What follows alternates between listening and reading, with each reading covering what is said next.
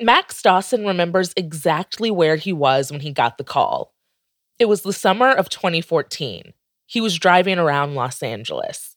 And while I was pulling out of my office's parking lot, I got a phone call from Survivor Casting. And she said, "What are you doing right now?" And I said, "I'm going to a meeting." She told him to cancel the meeting. And she said, "I need you to drive to us right now. We need to put you up in front of CBS and the network." And I canceled my meeting. I rerouted my GPS. I drove over to CBS Radford, and they threw me right up in the meeting with Jeff and Nina Tassler, who was then the head of the network, a few other executives. And it turned out that they had the right opportunity. Max Dawson was cast on Survivor Season 30, Worlds Apart. He's a white guy. He lived in Topanga Canyon and has an outdoorsy, rugged surfer vibe. You know, sun-kissed, dirty blonde hair, tan, muscular. That season of Survivor was unique because it divided the castaways up by socioeconomic status. There were white collar, blue collar, and no collar. White collar is kind of what you'd expect. Execs, agents, buyers.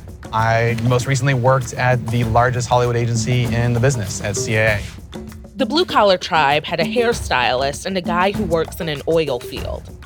And then the no-collar group didn't subscribe to a 9-to-5 lifestyle. They were nomads, artists, housewives. I have a project called Coconut Caravan, a circus-influenced but jitsu-themed coconut vending cart. Given Max's kind of bohemian vibe, you might assume he falls into the last camp. But you're wrong. Here's Max in a trailer for Season 30. Up until about 18 months ago, I was a college professor at Northwestern University outside of Chicago, where I taught a class on Survivor, a class called The Tribe Has Spoken, Surviving TV's New Reality. Yep, in a bizarre twist of fate, Max Dawson went from teaching a class on Survivor to being on Survivor.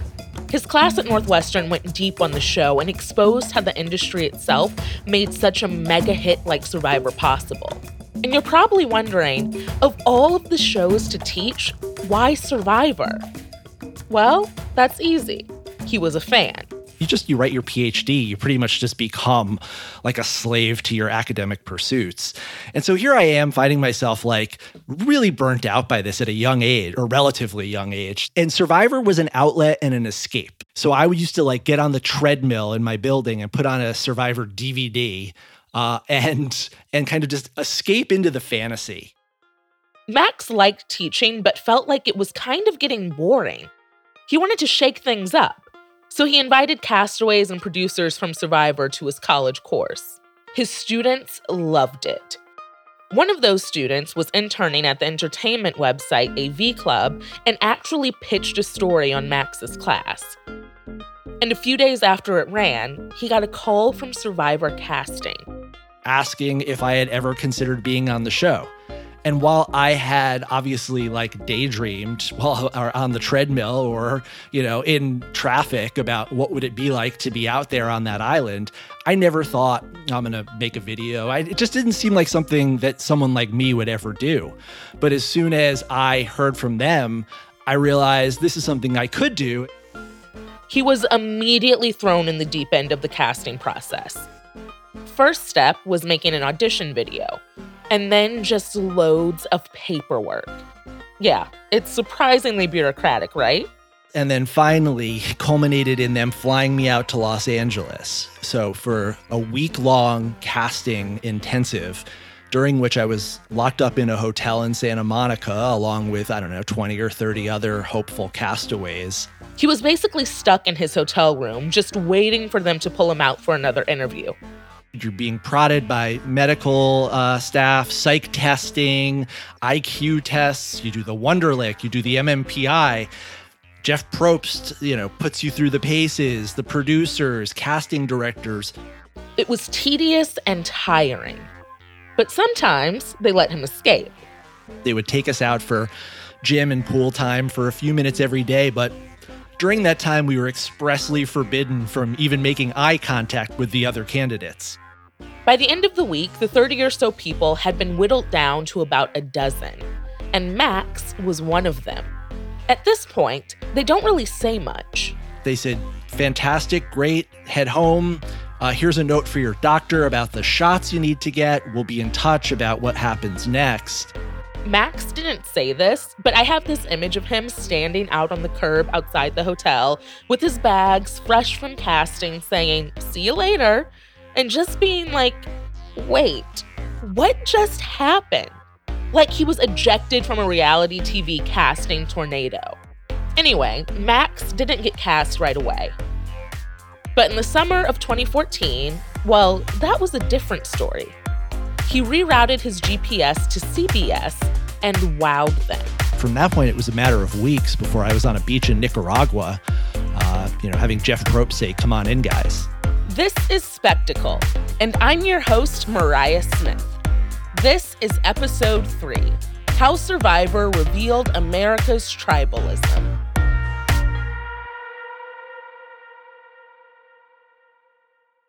Welcome to True Spies, the podcast that takes you deep inside the greatest secret missions of all time. Suddenly out of the darkness appeared Bin Laden. You'll meet the people who live life undercover. What do they know? What are their skills? And what would you do in their position? Vengeance felt good. Seeing these people pay for what they'd done felt righteous. True Spies from Spyscape Studios, wherever you get your podcasts. Have you ever felt like escaping to your own desert island? Jane Gaskin did exactly that, trading in the family home to begin a new life in the tropics. But she soon discovers that paradise has its secrets. I'm Alice Levine, and this is The Price of Paradise, the island dream that ends in kidnap, corruption, and murder. Wish you were here? Follow The Price of Paradise now, wherever you listen to podcasts. Survivor premiered in 2000, 14 years before Dawson got that call. The premise of the show was like Lord of the Flies on the new millennium. Take a bunch of folks of different walks of life, stick them on an island with basically no resources, and see who makes it out alive. And to make sure there was some drama, they gave them a reason to backstab each other. $1 million. Now, I didn't watch that first season, but my producer Joanna Clay did. I mean, the promotions for that first season were intense. The music is dramatic. You see B-roll of a tropical island, snakes slithering, people walking into the ocean with tiki torches. Now, I'll be honest, because of the podcast, I have been catching up on the show, and there's like footage of a rat through night vision goggles, which I truly do not understand. Like, can't we see rats with normal vision or normal goggles? I don't know. But it's more dramatic with night vision goggles, Mariah. Yeah, it feels very Indiana Jones. Definitely some cultural appropriation. And you hear Jeff Probst in the narration talk very existentially about everything. It's Real World meets Castaway on steroids. You are witnessing 16 Americans begin an adventure that will forever change their lives. 16 strangers forced to band together, carve out a new existence, totally accountable for their actions. They must learn to adapt or they're voted off. In the end, only one... We talked to Mike Bloom a bit about this too, and he's a writer and basically a Survivor savant. I think the fact that they were going to go home every 3 days got a bit lost in translation to the point where I remember, at least, maybe this is my own misremembering, but I remember the gossip was like, oh man, someone's going to die at the end of each episode.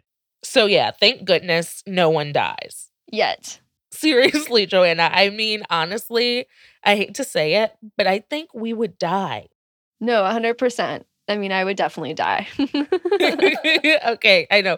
But now we're digressing. What was the original question? Well, I wanted to know what it was like for you watching that first season. Is there anything in particular that stands out? So I think for me, I will always remember that final tribal council when Richard Hatch was announced the winner. It's like jaws dropped across the country because Richard was a villain. He strategized, he had alliances, but he showed that the way he played the game worked. But also, what made that episode so intense was Susan Hawk's very epic Snakes and Rats speech. Rich, You are a very openly arrogant, pompous human being. Yes, so Susan calls him an awful human, a loser. Yeah. But to be fair, she slams like everyone else as well. Like she had these choice words for Kelly. But if I were ever pass you along in life again, and you were laying there dying of thirst, I would not give you a drink of water. I would let the vultures take you and do whatever they want with you, with no ill regrets. So at the very end of her spiel, Susan makes this analogy basically saying that they need to give in to Mother Nature. And let the snake eat the rat. We gotta touch on season 1 because it was huge for CBS. It was the most watched summer series since the Sonny and Cher Comedy Hour in 1973. Nielsen reported that nearly 52 million people watched the Survivor finale, making it the most watched primetime episode of any show in the year 2000. That's not including the Super Bowl. And the second highest rated finale in that decade, right behind Friends. Even the stuffy morning news hosts were obsessed. Bryant Gumbel hosted the after-show specials for the first few seasons. Survivor's amazing popularity has, of course, not gone unnoticed by the folks on Madison Avenue. 30-second commercials during last night's finale sold for $800,000, and several advertisers sought opportunities to get their products onto the show itself. Survivor was coming on the heels of The Real World, but it was also coming at a time of immense change in the entertainment industry. The most popular shows of the day, like Friends, were enormously expensive to make.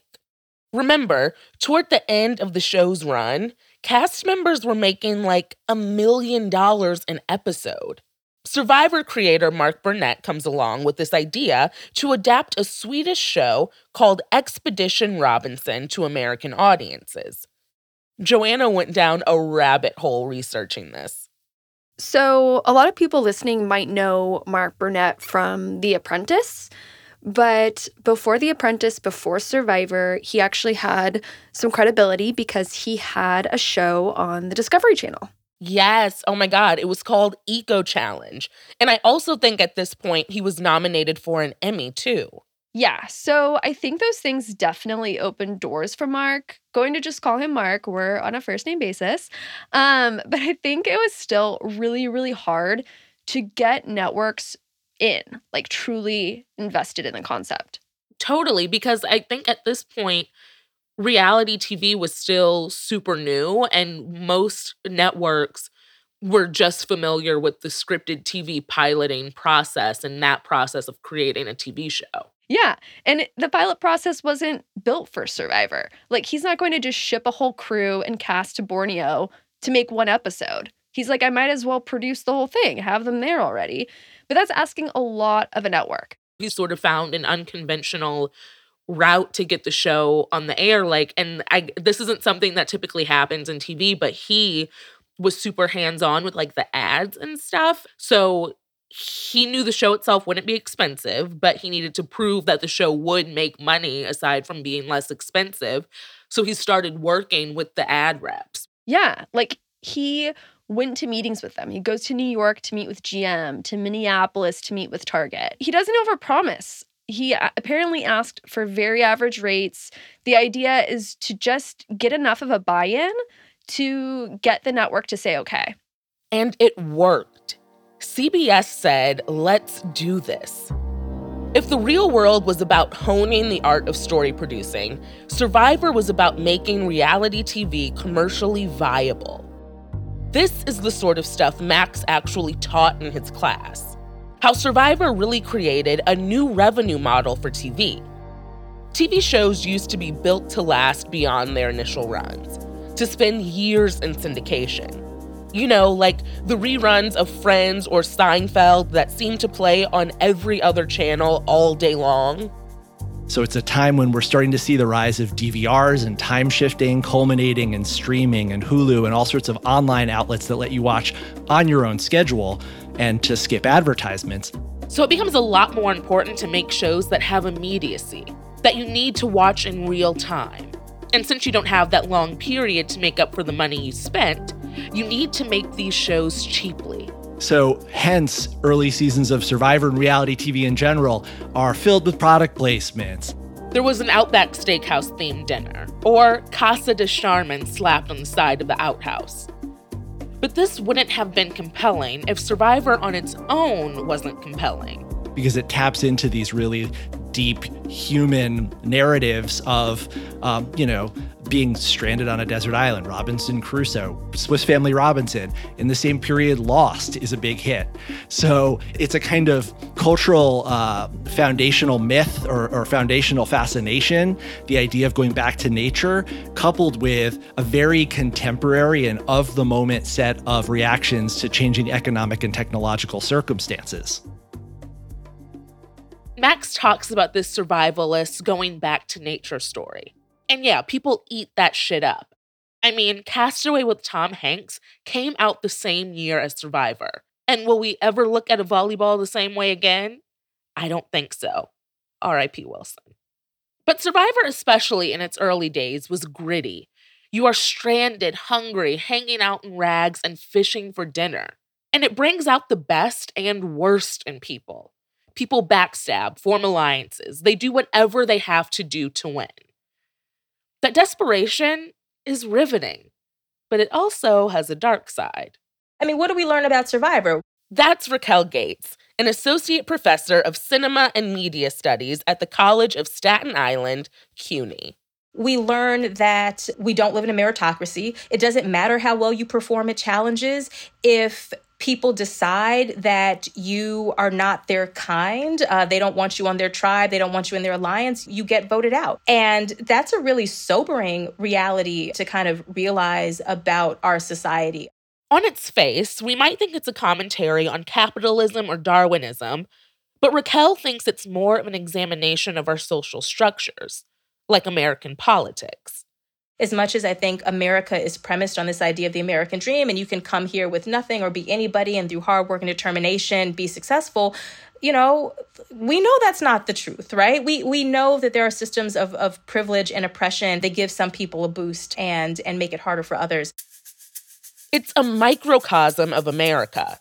And there's a couple of seasons that truly feel this way. One is Max's season, Worlds Apart, where they divide by class. Another is season 13, Cook Islands, where they segregated the castaways.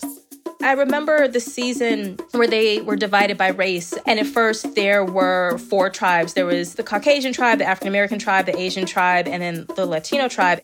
After the second tribal council, they whittled down the 4 tribes into 2 mixed tribes. But then the host, Jeff Probst, offers them the chance to switch sides. We're going to do something a little different. I'm offering each of you the opportunity to mutiny and join the other tribe. 2 castaways decide to jump ship. White castaways, Jonathan and Candace, decide to go back to the basically all-white team. And then by the end, there were 2 tribes, essentially. One was a multiracial tribe, and one was the white tribe. And I remember watching that season and thinking, well, isn't this a metaphor for life, right? For Raquel, and for probably most people of color watching, it felt symbolic. Sure, the idea to divide by race was a bit baiting. It's going to be controversial. It's going to draw viewers. At the time, some castaways said it felt kind of arbitrary. But to Jonathan, that white castaway, it didn't matter that the castaways on his tribe, A2, were watching out for him, giving him food, because when push came to shove, he was like, oh, let me get back to my white people. Jeff Probst asked Ozzy, one of the Latinx castaways, what he thinks of them leaving. It doesn't really surprise me.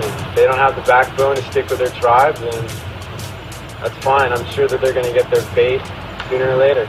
I remember watching, thinking, that's it, isn't it? You have this truly multiracial tribe that's sort of representing interracial solidarity. And of course, they're not shocked when the white dude goes back to the all-white team, because in some ways that feels like a metaphor for America of, the ways that some folks will always double down on whiteness and choose whiteness, even if they don't realize that that's what they're doing. But that seems to be the result time and time again. It made her root for the mixed tribe, I-2.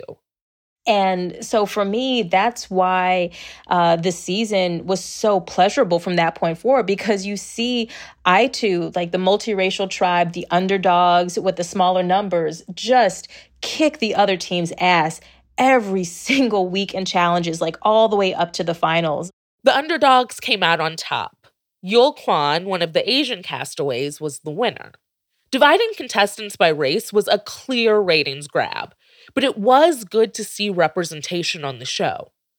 A lot of people think of Survivor as an example of diverse casting in terms of demographics. You have Sue Hawk, a 39-year-old truck driver, or Rudy Bosch, a 72-year-old Navy SEAL. But up until that season, Survivor was a very white show.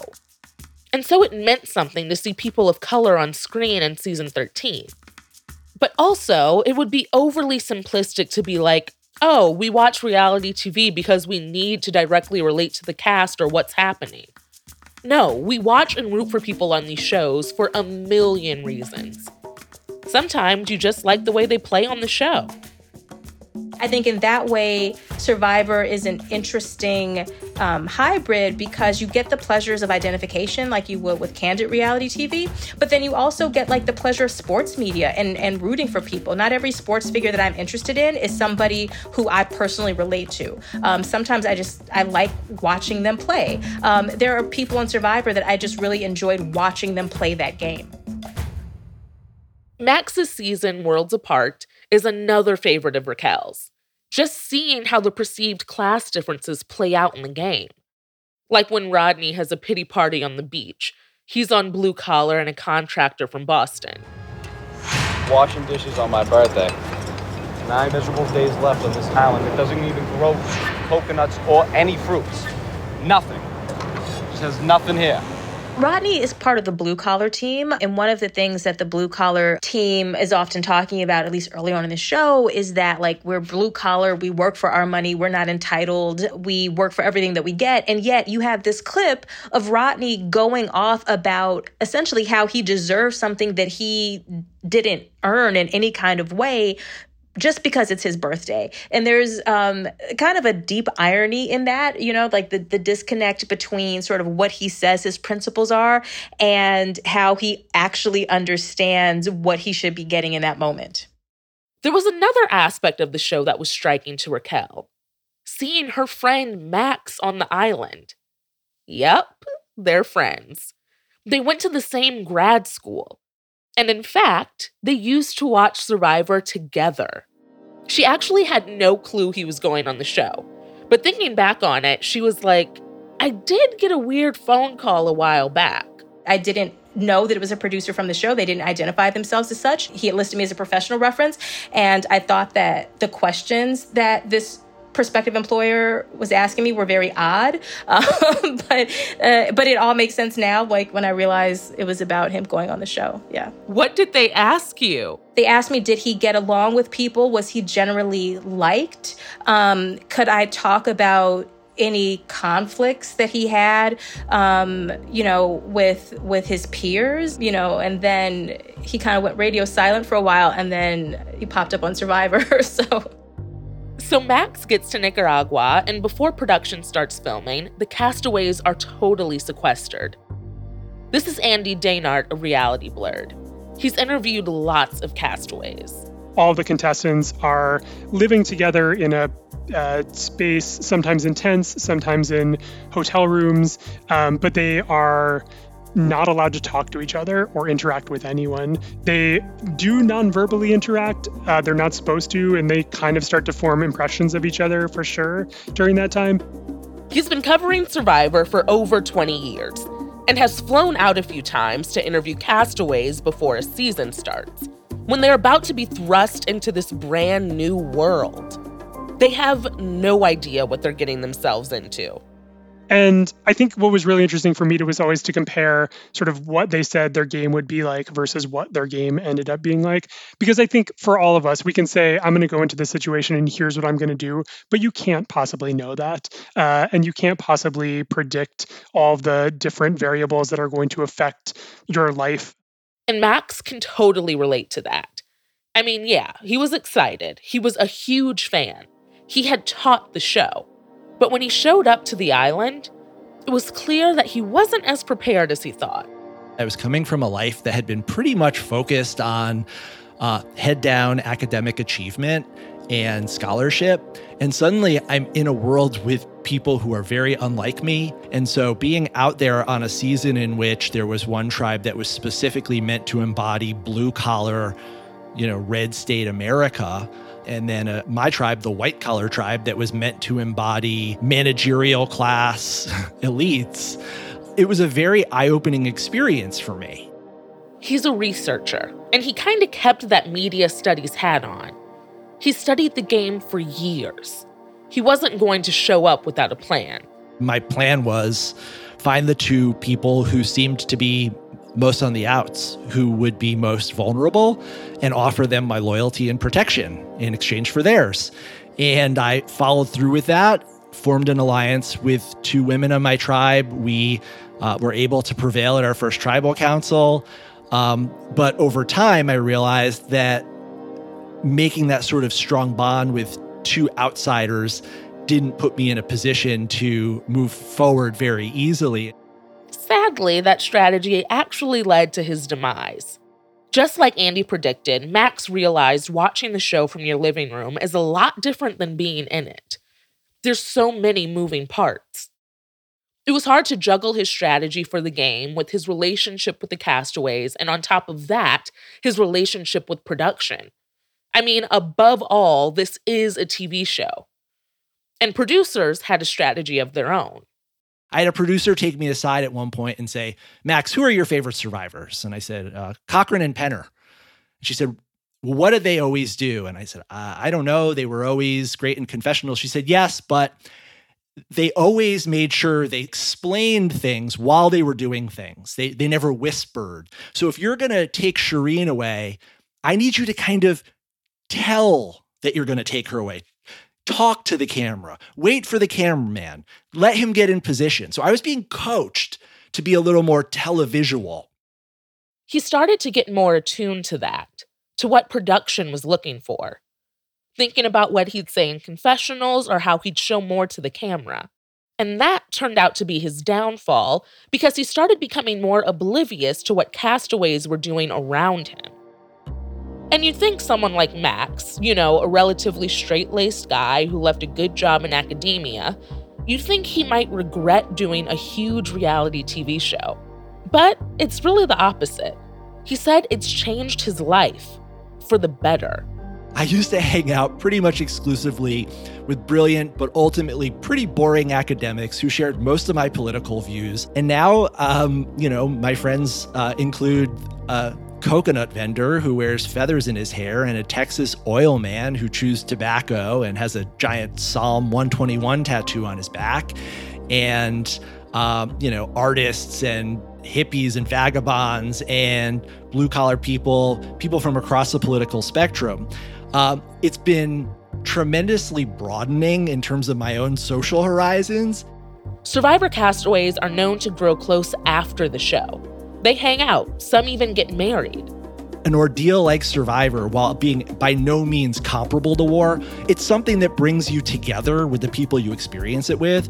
And so outside of our season, I found myself becoming very close to people who I literally never would have met had I not been on a reality show. And same goes for them. That Texas oil man Max mentioned, he's pretty sure Max is his first Jewish friend. I don't think he had met a gay or a lesbian or a transgender person before he was on the show. In that respect, the social experiment of Survivor, I think, may not be as relevant on the show itself, but for the 500 or so people who have had the experience of being on Survivor, there is an amazing opportunity to take that social experiment into real life, where you now get to be a part of a sort of fraternity, sorority of people who are really, really extraordinary in one way or another. Everyone's on that show either because they're extraordinarily talented, funny, sexy, athletic, or crazy. And a lot of people fall into that last category. What's that say about our culture that we have to go on a reality TV show on a remote island to meet people totally different than ourselves? That's how segregated we are, how much we live in our own echo chambers. But that social experiment of the show didn't end on the island. It followed the castaways to their respective homes, where their lives and views got a little more complicated. They traded drama over immunity idols for controversial Facebook posts. Here's Max again. The challenge is now, when we're in a moment of a real tremendous political and cultural crisis brought about by our political schism, it's very difficult for me to reconcile the personal relationships I found with some of these people with the absolutely abhorrent politics that I see them displaying on social media. Members of my cast have become anti-vax, QAnon conspiracy theorists, anti-Black Lives Matter posts on their social media, denying the validity of COVID. It's absolutely troubling. And again, I never would have met these people. They never would have been real for me had I not been on a quote unquote reality TV show with them. And maybe that's a benefit of the show, that it forces unlikely alliances. People have to listen to one another in a way they might never be forced to otherwise. And we get to be a fly on the wall. Survivor paved the way for every competition show that followed, including one you might not suspect, where the grand prize isn't $1 million, but something priceless, a soulmate. The moment you've all been waiting for all night is finally here. Ladies and gentlemen, please welcome our next bachelor, Peter. With 24 seasons, countless spin-offs, and international versions, The Bachelor swept us off our feet when it debuted in March of 2002. The premise? Trap a bachelor with 25 potential wives in a faux Tuscan villa in the hills above Los Angeles. Week after week at tribal council, rose ceremony, the women vie to stay and not be cast off to the stretch limo waiting in the driveway. That's next time on Spectacle. Spectacle is a production of Neon Hum Media. The show is hosted and co-produced by yours truly. Lead producer Joanna Clay reported and wrote this episode. Jonathan Hirsch and Shara Morris are our executive producers. It was edited by Catherine St. Louis. Our associate producer is Chloe Chobel. Our engineer is Scott Somerville. Thanks to Andrew Epen for his original music. Laura Bullard is our fact checker. And special thanks to Raquel Gates, Crystal Genesis, Vikram Patel, and Shauna Shiro. Follow us on Twitter and Instagram at @spectacle_pod. I'm Mariah Smith. See you next week.